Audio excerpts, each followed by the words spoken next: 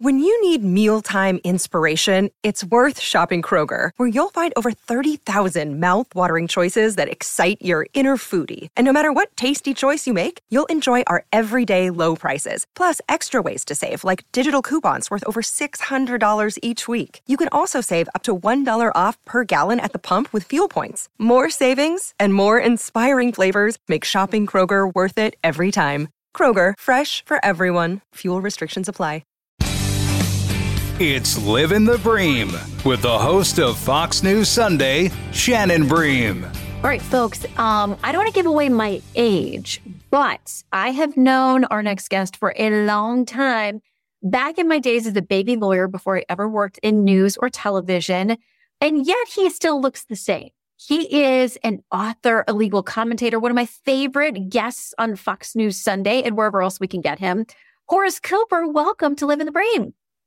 Hey, it's great to be on. And I think you were 7 and I was 10 when we first met. Yes. But listen, Americans now have to make some difficult decisions because we are in an election year. And that's where I want to start. As we are chatting, I'm in New Hampshire and we're getting ready for the primary here on the GOP side. Democrats are doing sort of an unsanctioned thing. They've been fighting with the DNC. So DNC says this one's pretty much not going to count. The president is not on the ballot. That's a separate discussion we can get into, but let's talk about the GOP. The gloves are really off. They always are with President Trump, but they really are now with him and with his former ambassador to the UN, Nikki Haley. So what do you make of where we are? Chris Christie dropping out. Where does his 10% in New Hampshire go? Do they show up? What is your state of the race? So I've been watching this. Obviously, I'm a fan of politics. As a man of the right, I am hopeful that we can get our ship of state, America, turned so that we can improve things. As we don't have to go over the fact that we've been experiencing an economy that the president tells us is wonderful, and the average American say that it's probably the worst in their lifetime. As a consequence of that, it didn't surprise me that we had such a large number of people who stood up and said that they were prepared to challenge our president. Now, I came on your program and I said the cake was baked. It is highly likely that Donald J. Trump is going to be the next Republican nominee. The question is going to be, how nasty is it going to get before we end up with that result? I can tell you, I don't endorse. I'm affiliated with an organization that's a nonprofit. And I look at these folks who embrace faith, freedom, and our American heritage. And I go, we've got a basket full of wonderful among those. But if you're asking me what's likely to happen, I'm not convinced that Donald Trump is going to win as well as he did in Iowa, but I predict that he is going to carry New Hampshire. And the real question is, can we get to South Carolina with this race still wide open, or will it be wrapping up? And that's going to be a function of nasty or nice. Yeah, I mean, where did these campaigns go from here? We know the DeSantis campaign just didn't make the same investment in New Hampshire. They really wanted a good showing in Iowa. For them, coming out of their second place, especially when polls had showed that DeSantis had slipped out of second place, they feel like is a victory. But they know there's not good news for them in New Hampshire. So they've done some visits, but really they're moving their focus to South Carolina. So we expect President Trump is going to have another resounding win here, but we'll have to see once Tuesday comes. New Hampshire, of course, is a place where undeclared voters or unaligned voters, that's the biggest group here. They're free to vote in either the Democrat or Republican primary. We know that Nikki Haley had significant Democrat and independent support that showed up for her in Iowa, where you could switch your same-day registration. Does that turnout work for her here in New Hampshire in any substantive way? Or do you think independents say, well, it's over, Trump's going to be the guy, it's inevitable? Or does Nikki Haley convince those folks, come out and vote for me on Tuesday, and maybe we get within striking distance? Well, I kind of see it as drink your own poison. It's very likely that those independents and even some Democrats are going to give her a boost. Not enough, I predict, to win in New Hampshire, but enough to cause some serious heartburn. Oh no, I don't mean about how close the race is, but I mean causing Republicans later to sour on her. You can't win the Republican nomination by being seen as the most attractive to the other team. That's a problem. And personally, I think the governor of New Hampshire and Haley's campaign manager ought to be talking up how robust their support is among Republicans and not leaving it as a possibility that they're getting support from non-Republicans.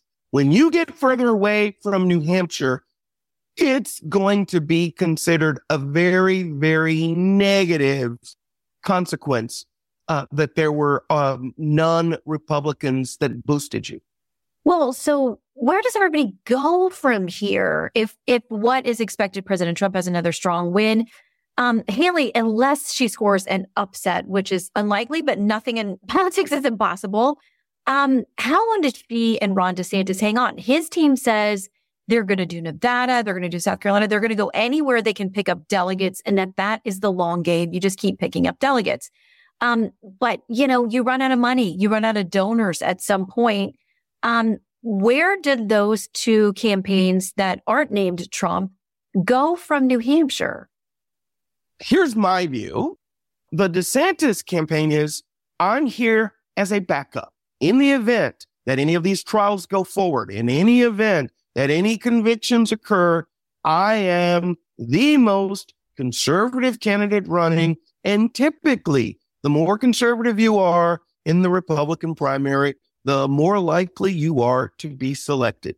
If there's a contest between Haley and DeSantis, it's my experience that watching the Republicans, the more conservative candidate is likely going to be favored.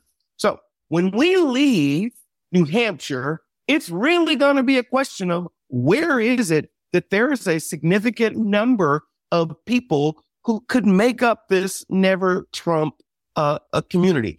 Can that get you a consistent 20 to 25%? I'm actually doubting it as we get further away from New Hampshire.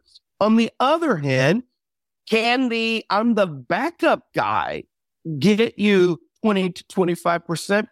I don't think so, but I think it at least lets you continue.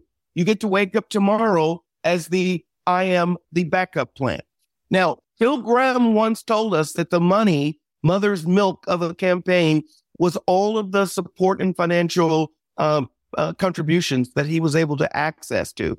That would be President Phil Gramm. Oh, no, he didn't succeed. And this is the issue. I don't know that it is Donald Trump's money input at all that is giving him the advantage. Mm-hmm. It is really the party. A lot of the people I talk to when I'm in Texas, the county that I live in, they went 78% for Donald Trump in 2020. That's the campaign that he didn't win in. It's really going to be a challenge in that kind of constituency to be able to topple him at this point. We'll have more Live in the Bream in a moment. Hi, everybody. It's Brian Kilmeade. I want you to join me weekdays at 9 a.m. East as we break down the biggest stories of the day with some of the biggest newsmakers and, of course, what you think. Listen live or get the podcast now at BrianKilmeadeShow.com.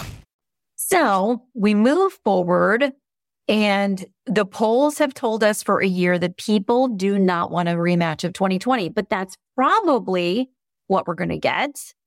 So does that then open this third party lane, whether it's Manchin, whether it is Larry Hogan, although he has now endorsed Nikki Haley?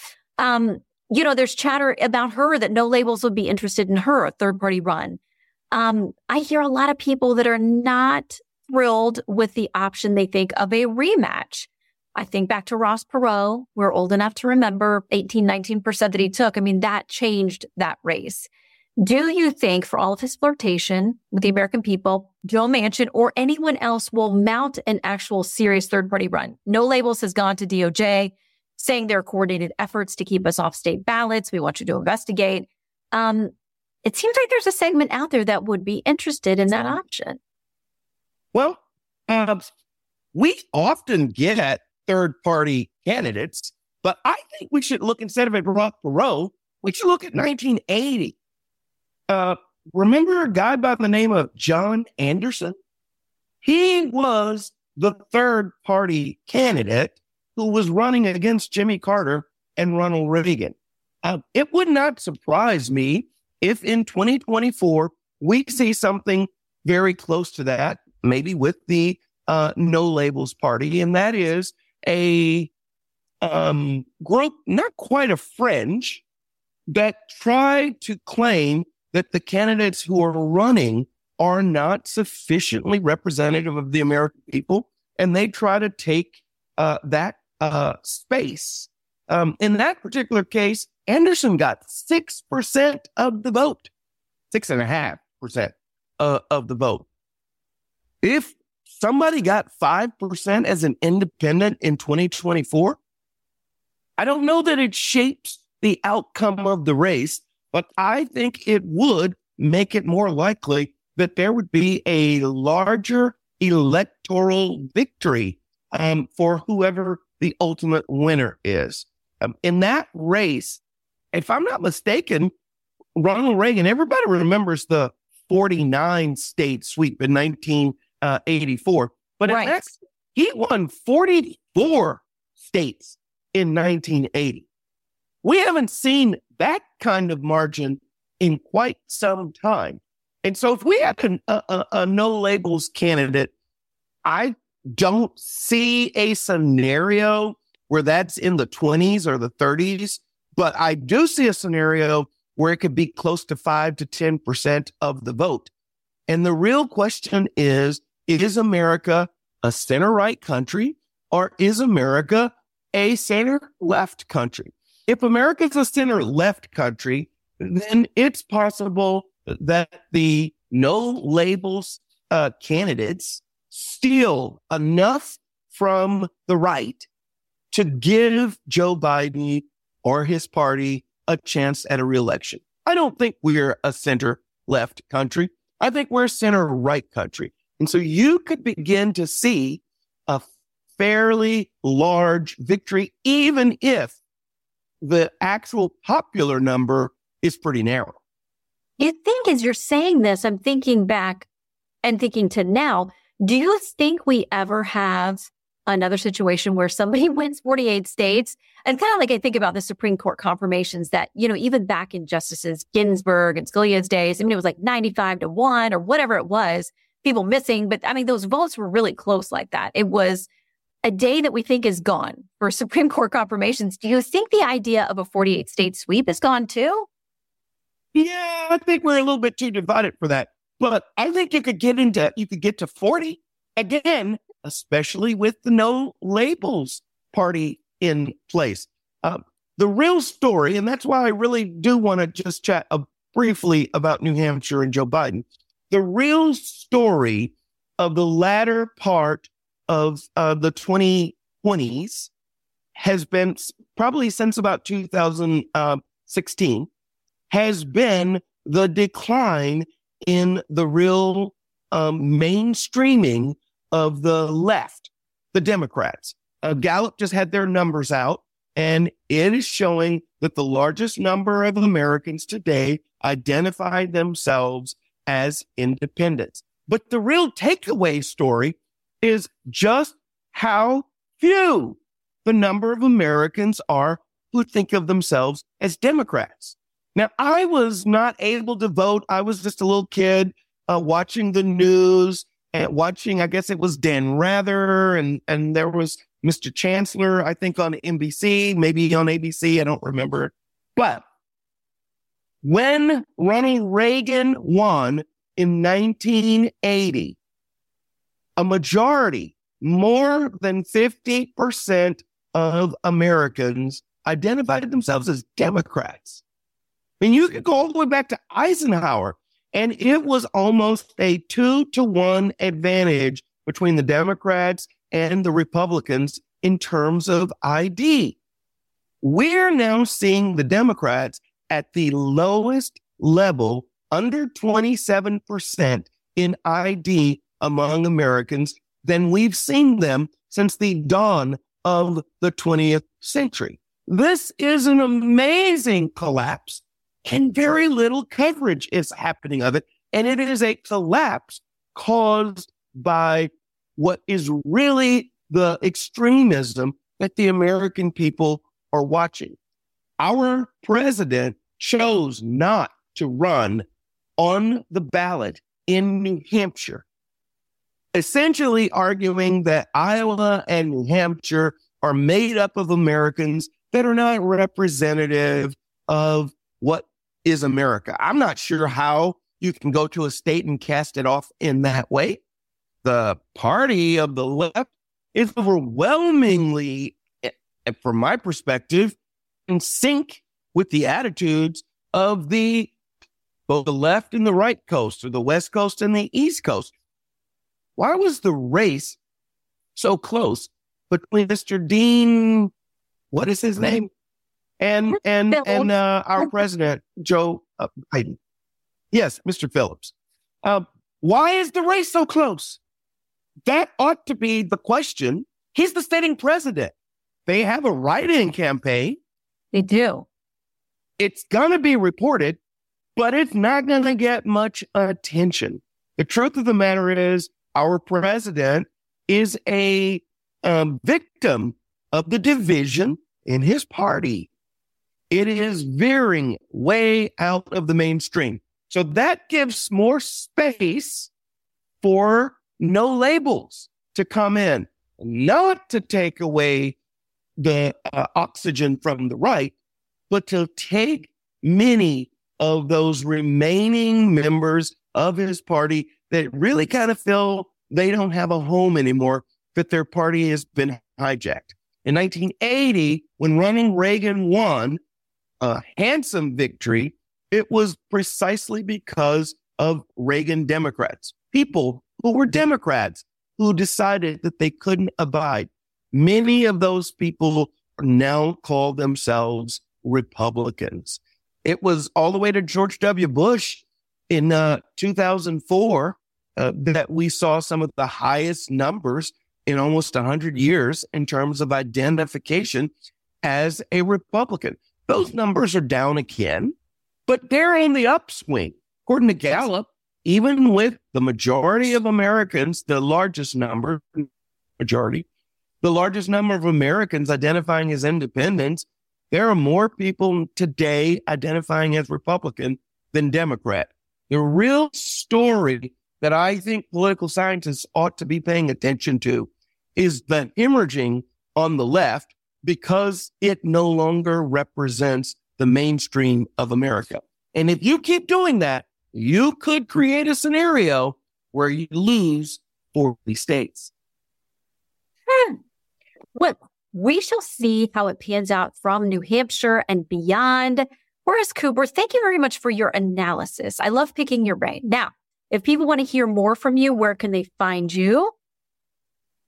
So I've just branched off onto Twitter, The Real Horace Cooper. Mm-hmm. And of course, I have two books out, How Trump is Making Black America Great Again, and also Put Y'all Back in Chains, How Biden's Policies Harm Blacks. Well, Horace, I think I know how you're going to vote. Now we will wait to see New Hampshire and the rest of the country. Horace Cooper, thank you very much for joining us on Living the Bream. Oh, it's always a pleasure. Looking forward to come on again soon.